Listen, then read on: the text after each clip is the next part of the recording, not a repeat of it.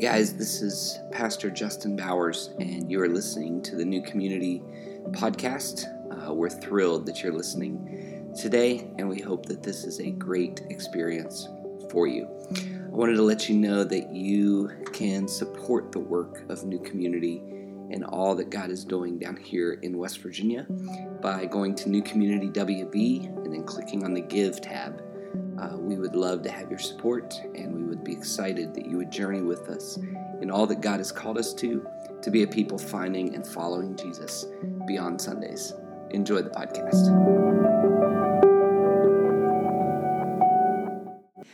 We are going to continue into our series, but I did get a text message this week. I was so excited. So if you haven't been here for this series yet, what we've opened up is a line where you can text the word questions to this number, 24587, and then once you get the response and get into that list, you can send any question you want. So you are welcome to interact with this sermon, with this teaching as it's happening. Feel free to do that. So the question from last week we talked about, and you can go check out the podcast, but the question we talked about was, how do we share our faith in a world that seems resistant to conversion?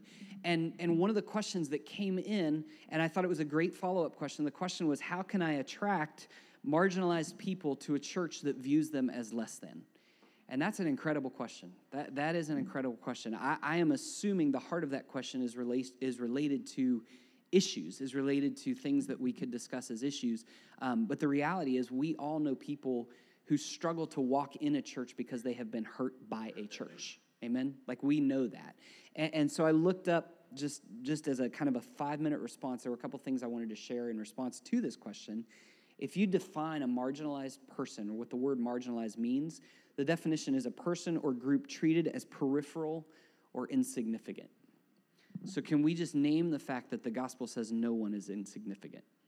Can we just identify that? C.S. Lewis said that we should recognize the God-given value of all people. He said it this way, and a little bit of a long quote, but it's worth it. It's so good because it's C.S. Lewis. It says, it may be possible for each to think too much of his own potential glory. We may think too much of ourselves. It's hardly possible for him to think too often or too deeply about that of his neighbor. He says, the load or weight or burden of my neighbor's glory should be laid daily on my back, a load so heavy that only humility can carry it, and the backs of the proud will be broken. And underline, highlight, note, whatever you got to do. There are no ordinary people. That's what C.S. Lewis says. There are no ordinary people. You have never talked to a mere mortal, but it is immortals whom we joke with, work with, marry, snub, and exploit. Immortal horrors or everlasting splendors. And our charity must be real and costly love with deep feeling for the sins, in spite of which we love the sinner. And he goes on and says, no mere tolerance or indulgence which parodies love as flippancy parodies merriment.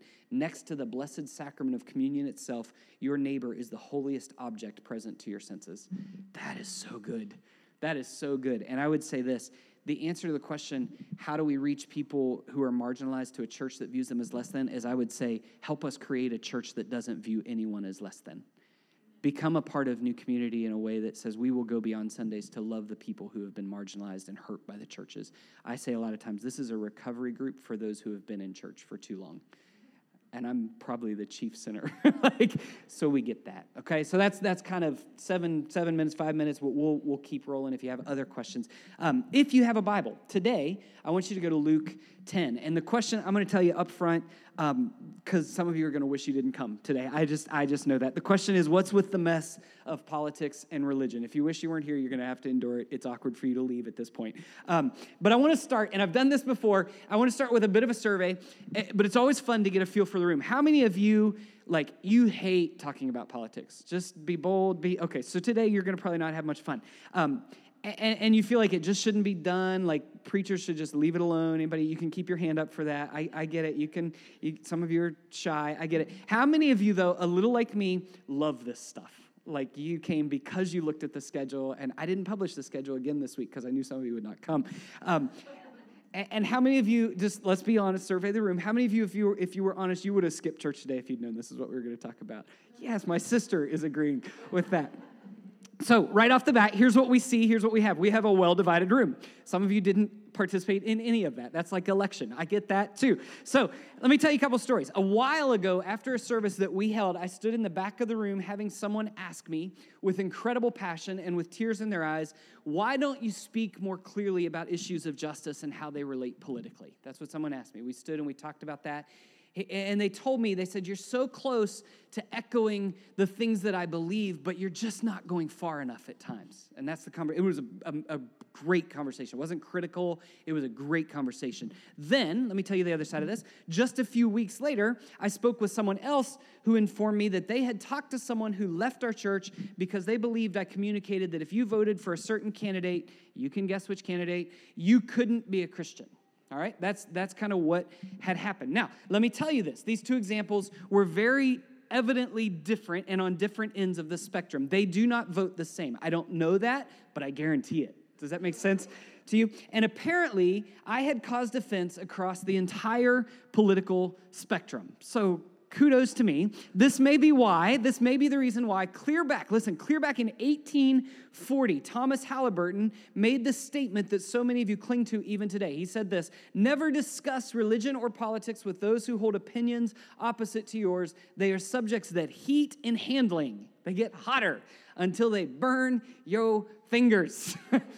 That's great. That's a great quote. It's true. And that may resonate with you, especially those of you who just wish that we would bypass this question, or at least that you'd have known so you could skip this service. You may feel like these topics are just too heated, too divisive. It isn't doing us any good to deal with them. Let me just tell you, I have the mic. So I think, though, I will say my own mom feels that way, and she's here. So we're going to be okay today. But here's the thing that I think is so important to frame today, and it's important because in many ways, you already know what I'm about to tell you. I want you to hear this, but I think you already know it. See, here's the thing. Even if we bypass the political conversations, even if I, as your pastor, said, we're not going to go there, and I said what so many of you wish I'd say, let's just preach the gospel, leave politics out of it. Even if that was the case. Even if we said those things and tried to avoid all political discussions and simply keep moving. If we did that, here's the truth that you already know. Okay? You may not like this, but this is the truth. To say that we're not political is to take a political stance. That's true. That's a true statement. That's my mother-in-law. She feels the other way. We're good to go, right? But to say that we're not political is to take a political stance. I know some of you don't like that statement. Some of you want to say, I'm not political. But it's true because, listen, if we say we're not political, what we're actually doing is what the author and pastor Tim Keller says is essentially casting a vote for the social status quo, okay? If that's our approach. So here's the thing we know. You know this, I know this. Politics and politics mixed with religion are broken. Can everybody amen that? Okay, so we all feel that. You don't agree with each other on the issues, but we all agree. It always has been. Most of us resonate with that. But if our response is simply to stay out of politics, we are bypassing the importance of, listen, the calling of God and his people to speak into the culture around us with the imagination that the gospel gives for good news. We're missing that. So let me give you an example of this so that you don't think I'm off my rocker. In the early 19th century, there were churches that were they were not opposed, they were not for, but they were refusing to speak out against slavery because they would be criticized for being too political. And in that action, in their silence, they were actually supporting, I believe, the sin of slavery by doing so, by staying quiet. So let me say again, to say we're not political is to take a political stance. Now, I know, I'm like 3 minutes in, I'm already pushing some of your buttons. I get it. And you are probably forming opinions already of where I stand politically and why you don't like my views or whatever. But here's what I'm asking. Literally, I'm asking you to do this right now. Everybody just literally do this. Take a deep breath in. Now let it out. And then I want you to look at your neighbor and say, today's going to be okay. Some of you are like, this is more fellowship than I've had with my wife in months. And I want you to look at them and say, we're going to be okay. Well done. Some of you don't believe it. I can hear like, here's what I want to do. I want to look at a story Jesus told, and I want to draw what I believe are some implications for the way our moral lives, our civil lives, and our political lives are affected in this story. What this is really related to is our ethics as people of faith. So you don't have to agree with me, but you do need to wrestle with it. You do need to wrestle with this. Here's the truth. I'm going to tell you a story of Jesus because the truth of Scripture is this. I could probably argue with you and most likely show you Scripture that would persuade you. Probably not persuade you because not too many people change their minds today, but I could at least cause you some dissonance about your own political view based on Scriptures. The truth is in the Bible, we don't see the entirety of Scripture line up to tell us whether we should politically be red or blue because, and praise God for this, God's word will never be co-opted to fit our agenda. That's never going to happen. So you can find scriptures that sound very Republican, and some of you do because you know, right? God is always right. And if God is always right, then Jesus is always right, and he's right, and so I must be right, and therefore we should be right. Like we could go that. And by the way, Jesus called Matthew to follow him, and Matthew was a tax collector, and the other word for tax collector was publican, which is practically Republican. So Jesus had Republicans following him. That's kind of, that's where our mind goes. By the way, that's terrible interpretation of Scripture. And the Democrats are thinking, they're sitting in the room going, are you kidding me?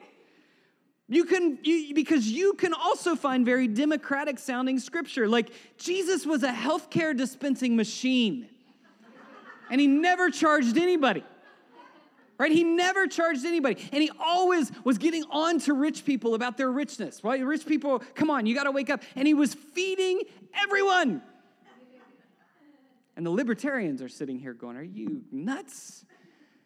The most popular scripture of all time is John 3:16. But the second most popular scripture is you will know the truth, and the truth shall set you free, and liberty and freedom. And this is so bad, right? This is such bad interpretation of Scripture. I don't want to call out specific issues and where we should be. I will hit a few things that I think matter, but I want to look at a story Jesus told about the nature of love and of ethics and of human relationships, because really politics are formed from human relationships, good and bad. This is a story, but it's a story that deals with every part of our human existence. So we'll read it. I'm going to interpret a little bit of what we see, what we hear as we go, and then I want to draw some conclusions for us about the nature of faith and politics. So Luke 10, here's what the story tells us. Verse 25 is where we will be.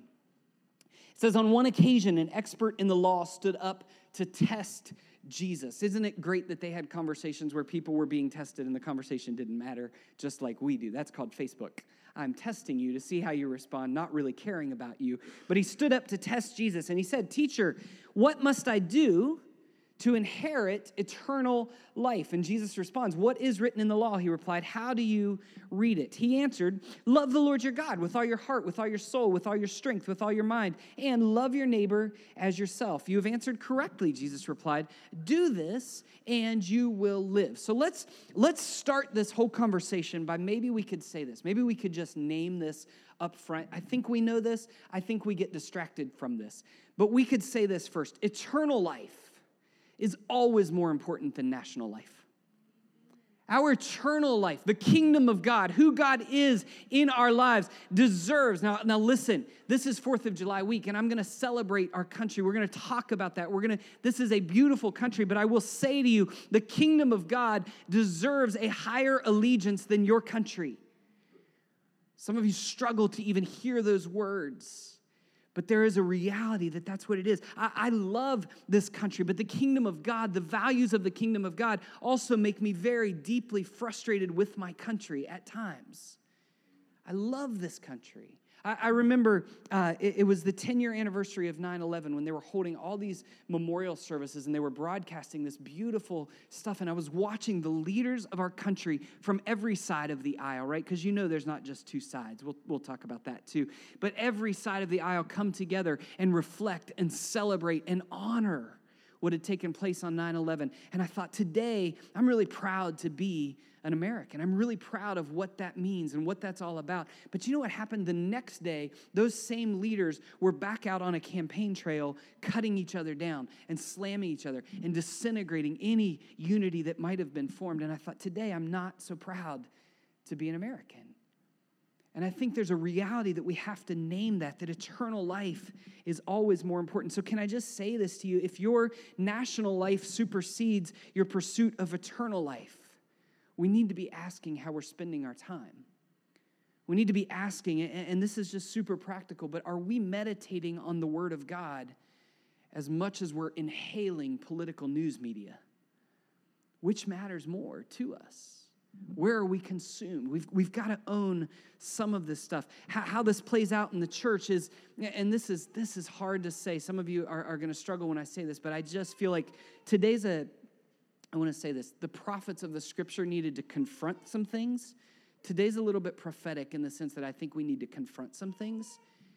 I remember walking into a worship service. It was not here. It was not a part of this church. But I walked into a worship service at a massive church, and I struggled for months as I was leading worship there and seeing people kind of sort of respond to God. You guys have a little bit of this. I call it white American church, where it's like the song says clap your hands, and you're like, okay, I'll clap for that line. And then we're done. Like, we got some of that, okay? We need a little bit more soul in our worship. But I remember seeing that in this culture of worship, and then we did a patriotic song of worship, which I have no issue with, but I watched the church come alive. And I thought, man, are we celebrating national life more than eternal life? Are we missing some of this? See, we have to understand, we have to name some of this stuff. This man comes to Jesus and says, what must I do to inherit eternal life? Look at verse 29. He names these commands, and Jesus says, go do that, and you'll be fine. And the man wanted to justify himself. So he asked Jesus, well, who is my neighbor?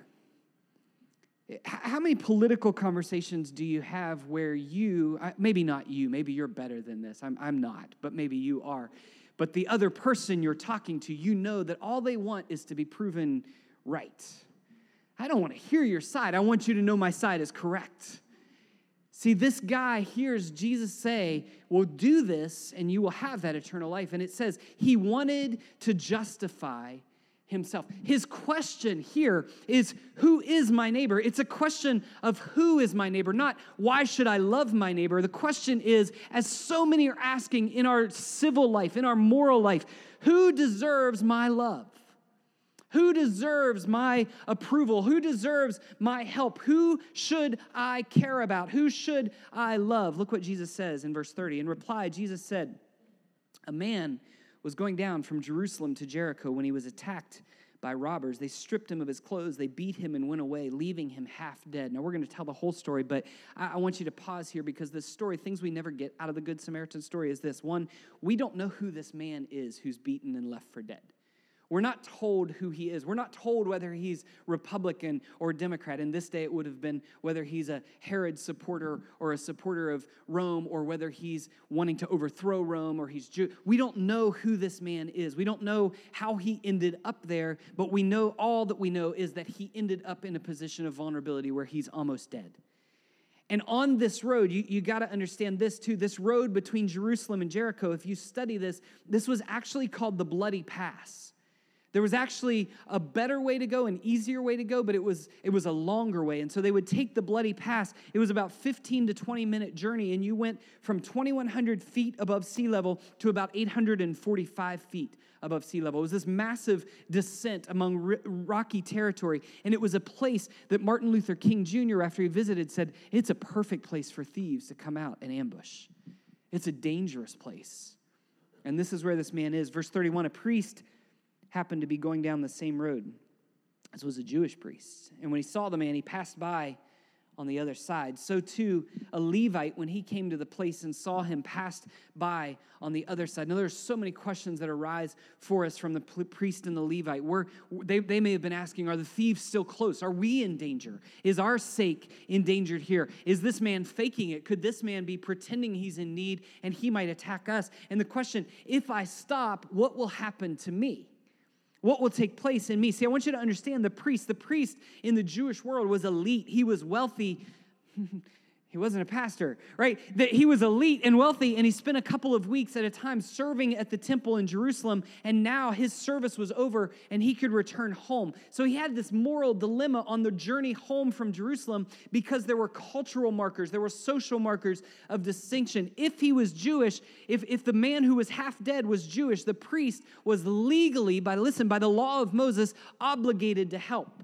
If he didn't help a Jewish brother, he would be sinning. However, if this man wasn't Jewish, then he would be taking uncleanness into his life. If this man was dead, then he would be unclean. And now his journey home would be interrupted because, watch this, the priest would have to return to Jerusalem and be cleansed at the ritual purification at the temple. So there's all these implications of what happens. And the Levite comes along. You know who the Levite was? The Levite was the priest's assistant. And so the Levite had to follow expectations and couldn't upstage his boss. See, I want you to understand, this is the second thing I want us to notice from this story, and it's been this way for eons. Our culture, and often, I believe, us, are driven by a mindset that disadvantages others. See, we are so often as human beings, as human societies, we are being driven by a mentality, by a mindset that puts others into a disadvantageous place. We are capitalizing on the vulnerability of others. Think about this. You live in West Virginia, right? You live in a place where the culture has been stigmatized as white trash. It's been stereotyped. It's been given this identity that in many ways has served to, for the rest of the world, define us. And we fight against that, and we feel that. Maybe we want to wrestle against that. But the same things happen with people of other races, people of other ethnicities, people that are immigrating. We see all this, and I'm not naming, listen, if you're feeling already that reaction politically, well, here we go. I'm not naming that. All I'm saying is the human value by the culture that drives the world is often disadvantaged. It's often people, because of sin and brokenness, taking advantage of other people. And that's exactly what's going on in this story. Look at verse 33. But a Samaritan, Jesus said, as he traveled, came where the man was, and when he saw him, he took pity on him. Now, you got to get this. The Samaritan is the explosive epicenter of this story. He is, to the Jewish people, he's considered a half-breed, and Jesus just turned him into a hero. This is a racially charged story. The Samaritans were the mix of the Jewish people who had intermingled with a foreign Gentile people, and they were seen as sinful simply by existing, and Jesus just turned him into a hero. The hero of this story for a Jewish person should have been a Jewish person. They would have been okay if the priest passed by. They would have been okay if the Levite passed by, but you've got to make someone Jewish coming into the story to rescue, because God loves the Jewish people, and Jesus says the people that you hate are the ones who will be the hero. See, I want you to grab this. God has never wanted a monocultural people, a one-culture people. Abraham was chosen. God said, your people will be the light of the world. They'll be the blessing. They'll be blessed to be a blessing. And they'll be a blessing to all the nations, It's always been a diversity of perspective, of experience, of ethnicity, of worldview that makes us as humans richer. See, there's so much. I said this week. There's so much transformation available to us. You want to be transformed. The way to be transformed in your heart, in your life, is to engage people who don't share the same perspective as you, don't share the same values as you, don't share the same experience as you, don't share the same culture as you, because we get richer in that. Because these are no mere mortals, as C.S. Lewis would say. But the heart of this story is not about people distinction. It's actually about the outpouring of love for a neighbor who very well might kill us. Look at verse 34. He went to him, he bandaged his wounds, pouring on oil and wine. Then he put the man on his own donkey, brought him to an inn, and he took care of him. The next day he took out 2 denarii, their money, and he gave them to the innkeeper. Look after him, he said, and when I return, I will reimburse you for any extra expense you may have. Which of these 3, here's what Jesus asks, which of these 3 do you think was a neighbor to the man who fell into the hands of the robber? The expert in the law replied, the one who had mercy on him. And Jesus told him, go and do likewise. I want you to get this. The greatest political question, this is the thing I want to point out. The greatest political question we could ask is not who, but how. See, this man approaches Jesus and says, what do I have to do to inherit eternal life? And he spells it out. And Jesus says, go do that. And the man says, okay, well, who? Who is my neighbor? Who do I have to love? Who do I have to agree with? Wouldn't it be nice if Jesus told us, here's your party platform. Here's your political agenda. Here's the things you should go after that I care about. If we knew the who, we might be okay. But the question that Jesus reflects, he doesn't ever answer the question for the man. He doesn't say, well, listen, idiot, the Samaritan's the neighbor. But at the very end, he reframes the man's question, and he says, how did he reflect what it meant to be a neighbor? See, the neighbor asked, how can I help? See, I want you to hold this tightly. The gospel call to love God and to love our neighbor doesn't ever change based on our political perspective. That doesn't ever change. I don't care where you come from. I don't care what your opinion is. The gospel call supersedes your political issues. The greatest commandment of loving God and loving others should affect deeply every political opinion that we hold. It is absolutely countercultural. So here's what we have to ask. What do we do with this? You're not answering any question, Justin. You're just making it more complex. Look at your neighbor. Say, we're still going to be okay. Amen. We're going to be okay. I want to give you a couple things. These are not 10 commandments, right? These are like 4 lesser commandments that I made up, so you can take them or leave them. That's really how today is going to go as we start to wind down. But I want to say this before we go there. Every single political party sits in this room every Sunday morning, and we do okay. Every perspective sits here. The conversation is rich. But here's what I know. Arrogance is sinful, and social media is hurtful. And we need to name that. We are told biblically, the one thing that God says politically, one of the things that God says politically, pray for your leaders. Do you do that? You don't have to answer. Do you? Yes, I pray against my leaders. I didn't say against them. Do you pray for them? Do we have this sense of what all this means? See, here's the first lesser command that I made up, and you can throw out with the bathwater if you want. That's how this topic should be. Don't try to simplify us as a church with a political label. Please don't ever do that. And maybe we could put in parentheses, maybe this could be the challenge for you today. So don't try to simplify us, and then in parentheses, and shockingly, even yourself, with a simple political label. Because it's so much deeper than that. The conservative, liberal, moderate, traditional, progressive. I am, and I believe we are all of those things. There are issues where I am very conservative, and I'm not naming the media issues. There are issues where I am very progressive. There are issues where I am super traditional. Once a month, we practice something that happened 2,000 years ago. That's pretty darn traditional. We got to be okay with the complexity. And so the danger, I think, the reason that politics and faith get so mixed up is we start to align our mindset with just one party, because most political positions, here's what I know, are not issues of biblical command. The majority of political positions are not biblical command issues, but rather they're about practical wisdom. They're about practical wisdom. So don't try to just simplify us as a church or even yourself with the political label. Here's the second lesser command that you can throw out today if you don't like it. Don't let the call to love people ever become simply issues. Do not miss this. This harkens back to the question that was texted in this week. Don't let the call to love people ever become about your stance or about an issue. See, there are political issues that do need to be spoken to because of biblical commands. We should speak out, listen, regarding social, economic, political realities that counter the narrative of the gospel, the narrative of God's work, the narrative of the fact that Jesus came and died to redeem all people, to rescue all people, to save and revalue all people. So there are things we should call out. Racism is a sin, period.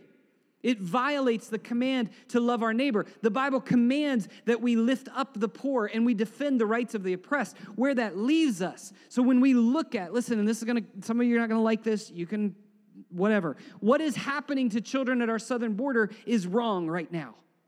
It is wrong. The most conservative evangelical association, the National Association of Evangelicals, has come out against the treatment of the children.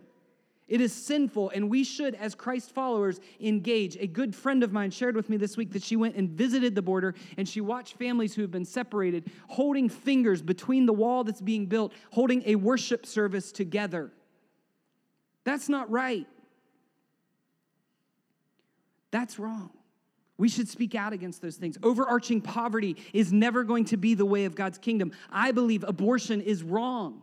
We need to name these things. Some of us respond to some of those. Some of you are hearing some that you like, and you're like, yeah, that's wrong. The other one, you're going, I don't know. But you've got to measure that against the Bible, not just what your pastor said. Don't label us as a church. Don't say, well, Justin said this. Go study the scripture because you too, Paul says, have the Spirit of Christ. You discern that.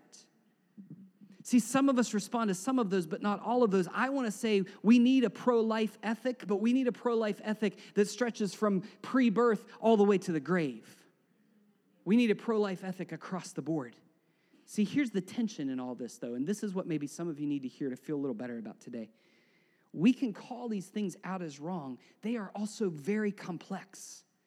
And we have to recognize we may continue to disagree on how we practically help the poor, how we resolve immigration, how we care for women in need. The people who are supporting gun rights are not for children being murdered in school.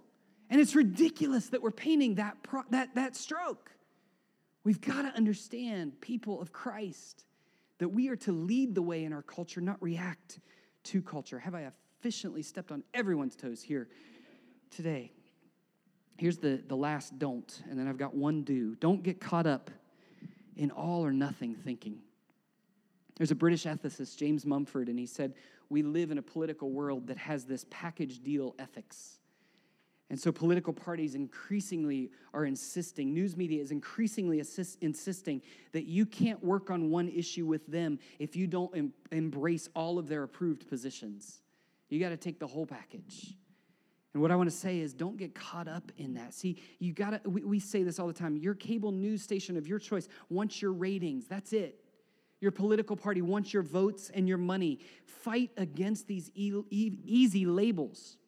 It's so easy for us today. It takes a click of a mouse to make enemies of the other side. That's all it takes. And in reality, like I said, no one who opposes gun control wants to put the lives of children at risk in school. I got ahead of myself there. But they do believe there's a different way to keep kids safe. And likewise, those who want universal health care don't want the government to control every part of their life. That's not what they're asking for. But they do want everyone to get the medicine they need. We have to have room to see the complexity of these things. Here's the final point. The command you can throw out if you don't like it today. Do start to find the third way. What I mean by that is this. So often today we have two options, right? We have this idea of let's withdraw and just not be political, or let's assimilate fully with one party or the other. Those have kind of been the options. The third way, friends, is the Good Samaritan. The third way is the Good Samaritan. It's the one who steps outside of his own views, of his own safety, of the culture's expectations, and even the threatening consequences, because that man who was half dead could have been faking and killed him. But he steps outside of that for the sake of loving the neighbor well. Force yourself to know people and not just issues. If you're standing against an issue but you don't know a person, go meet a person before you stand against an issue. Tim Keller, again, there's a great article he wrote. You can look it up. Just write Tim Keller, Faith and Politics, and you'll find, I think it was a New York Times or Washington Post article, but it's a brilliant article. He said this: the gospel gives us the resources to love people who reject both our beliefs and us personally. There is no other source in this world that gives you resources to love people that hate you. That's Christianity exclusive. That's what we're taught. Christ rescued us not by imposing his power on us, but by coming to earth, losing his glory and power, serving and dying on a cross. That's how Christ put his mission into the world. So I'm going to have the band come, and I want to share with you as we close this a little bit of a longer quote, but it's a quote from a rally that took place. I'm not going to tell you what political rally it was, because you'll stop listening. I will say, I think this is one of the most brilliant speeches I've heard that defines what we need to know about humanity. Here's what the speaker said.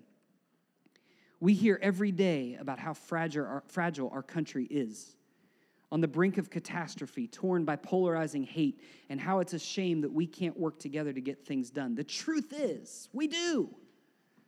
He says we do work together to get things done every day. The only place we don't is here, and he was in Washington, D.C., or on cable TV. But most Americans, here's what he said, most Americans don't live in D.C. or on cable TV. Where we live are values and principles from the foundation that sustains us while we get things done, not the barriers that prevent us from getting things done. Most Americans don't live their lives solely as Democrats, Republicans, liberals, or conservatives. Americans live their lives more as people, and I love this, that are just a little bit late for something they have to do. Often something they don't want to do, but they do it. Impossible things every day that are only made possible through the little reasonable compromises we all make. And he started to show this video. You can play a little bit if you want. He showed a video of cars starting to merge in this tunnel, right? This huge tunnel. And he looked at the video. He said, this is where we are. This is who we are, these cars. He said, that's a school teacher who probably thinks their taxes are too high. Amen? They're going to work. He said, there's another car, a woman with 2 small kids. Can't really think about anything else except the kids right now. A lady's in the NRA. She loves Oprah. There's another car, an investment banker, gay, also likes Oprah. Another car's a Latino carpenter. Another car, a fundamentalist vacuum salesman, atheist obstetrician, Mormon, Jay-Z fan. I love this list. But this is us. Every one of the cars that you see is filled with individuals of strong belief and principles they hold dear, often principles and beliefs in direct opposition to their fellow travelers. And yet, these millions of cars must somehow find a way to squeeze one by one into a mile-long, 30-foot-wide tunnel carved underneath a mighty river. And they do it concession by concession. You go, then I'll go. You go, then I'll go. You go, then I'll go. I'll go. Oh my God, is that an NRA sticker on your car? Is that an Obama sticker on your car? It's okay. You go, then I'll go. He said, that's what we do. The man in this story of the gospel wants to know, who is my neighbor? And Jesus says, who's going to be the neighbor? Who's going to step up and be the neighbor? I love our country, and I am so grateful. We have soldiers in the room right now. Where are you? David, I see you. Anybody else? Paul. I am so grateful, and I don't want anyone ever to hear me speaking down to the freedom that we have in this country. That was, friends, inspired by the kingdom of God. That was inspired by the kingdom of God. And so as we navigate this culture that wants to label us, wants to segment us, wants to divide us, wants us to be mad all the time just so we'll keep watching their station, I want us to find the third way that says we serve a Savior who is mighty to save. Amen? He is above all of this junk. And so the way you reason out these biblical issues of justice and wisdom, we're going to disagree, and that's okay. I'm fine with that. What I'm saying is, let's not ever become the misrepresentation of Christ because we're so caught up in an opinion. Let's always represent Christ first. Let's stand together and pray, and we'll sing a song, and maybe we'll all feel better for where I've offended you today. Let's pray. Heavenly Father.